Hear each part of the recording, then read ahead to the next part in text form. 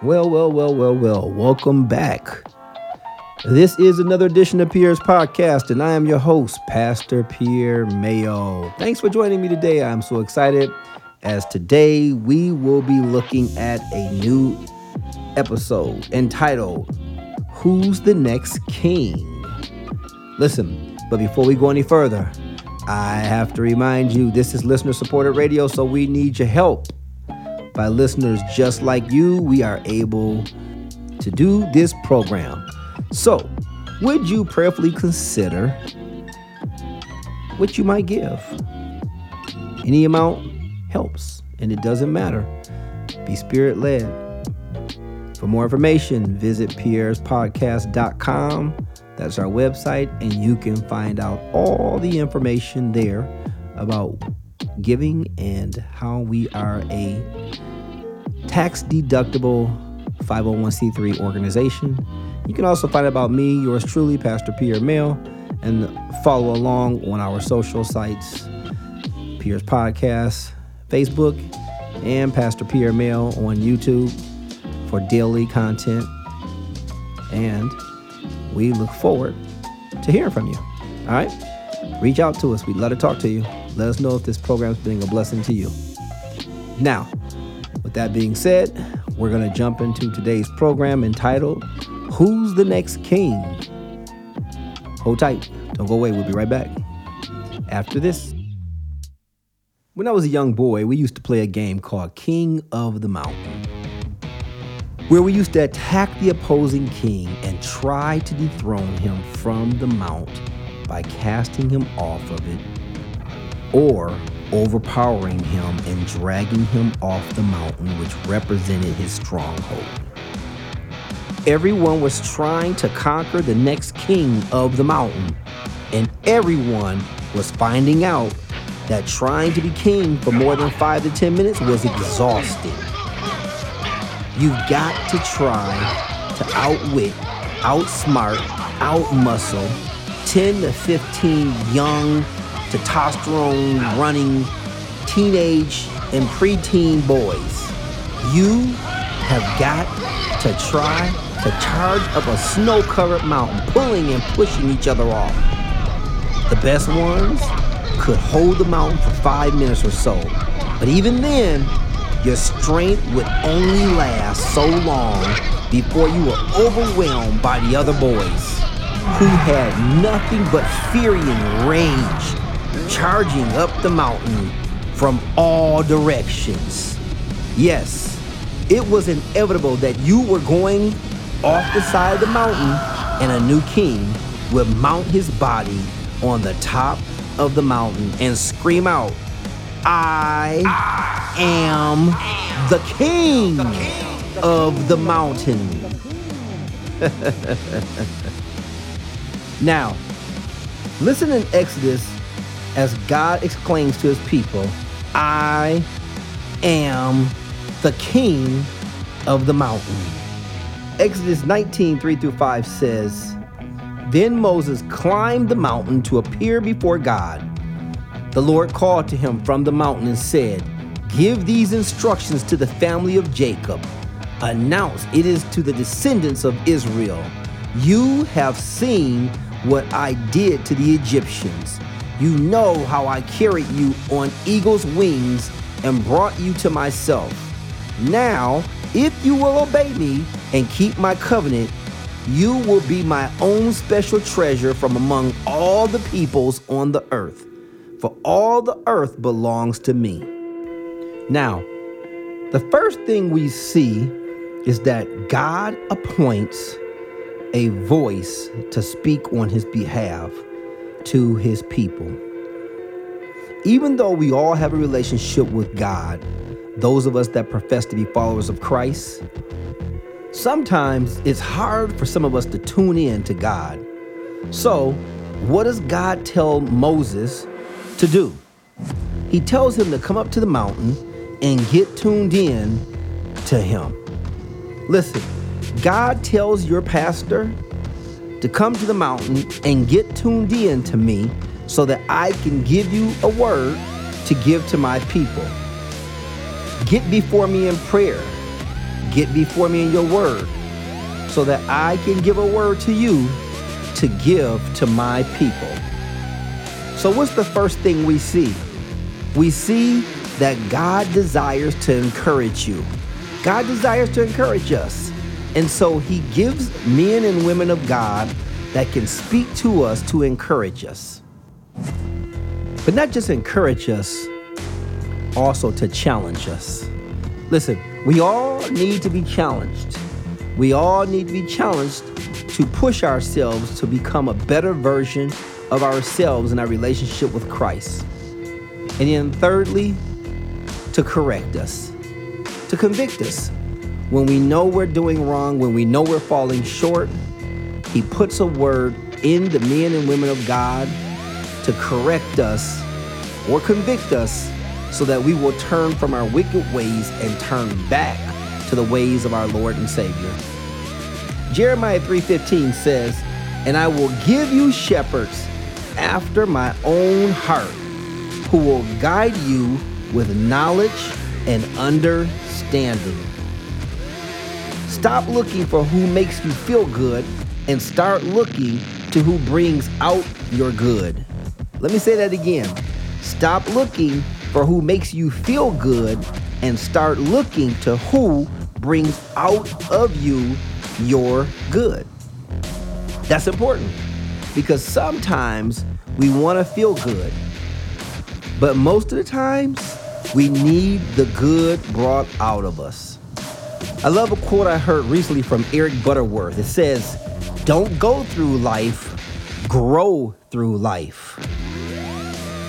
Exodus 19:4 says, "You have seen what I did to the Egyptians.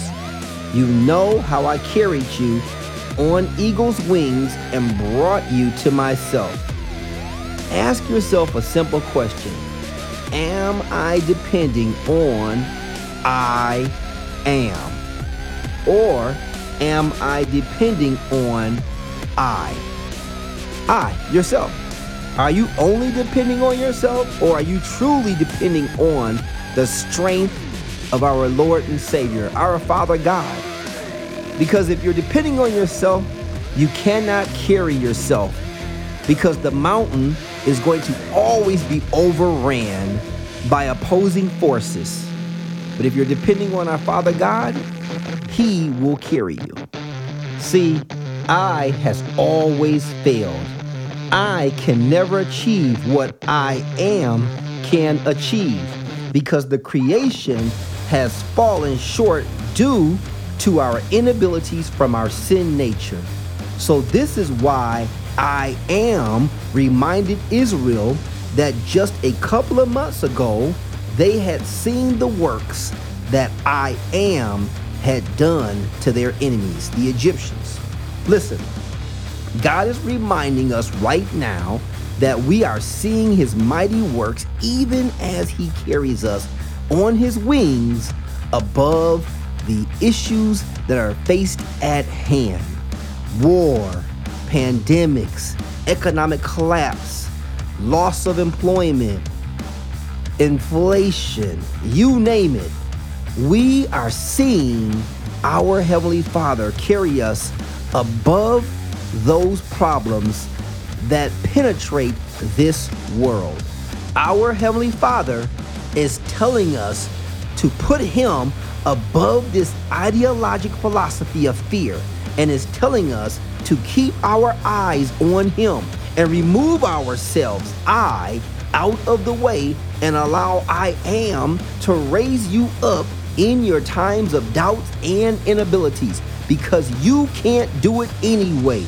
You must realign yourself with I am. Now, right where you are, I want you to say, "Jesus, make a way." Go ahead and say it. Don't be ashamed. Say it. Listen, the second thing we see here is that the Lord's past provisions should shape our future decisions. Let me say that again. The Lord's past provisions should shape our future decisions. Look at what Isaiah 40:31 says. "But those who trust in the Lord will find new strength. They will soar high on wings like eagles. They will run and not grow weary. They will walk and not faint. One of the things that we see happening with the children of Israel is that God reminds them of his past provisions. And by reminding them, he's giving a testimony to what he's done for them to remind them what he'll do for them next. Listen to me.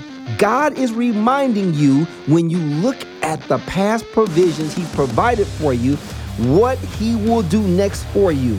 Amen? You have to remember, God is for you. He is not against you. So mount up on the wings of eagles that he provides for you. And you must run. You will not grow weary if you put your faith and your strength in him and not in yourself. God has been taking care of you before you were you. You belong to him, not to the world, but to him. And listen, this is going to all bring it together. Exodus 19:5 says, "Now, if you will obey me and keep my covenant, you will be my own special treasure from among all the peoples on earth. For all the earth belongs to me." All the earth belongs to God, my friends, and the fullness of it. He can do whatever he chooses and could have whoever he wants.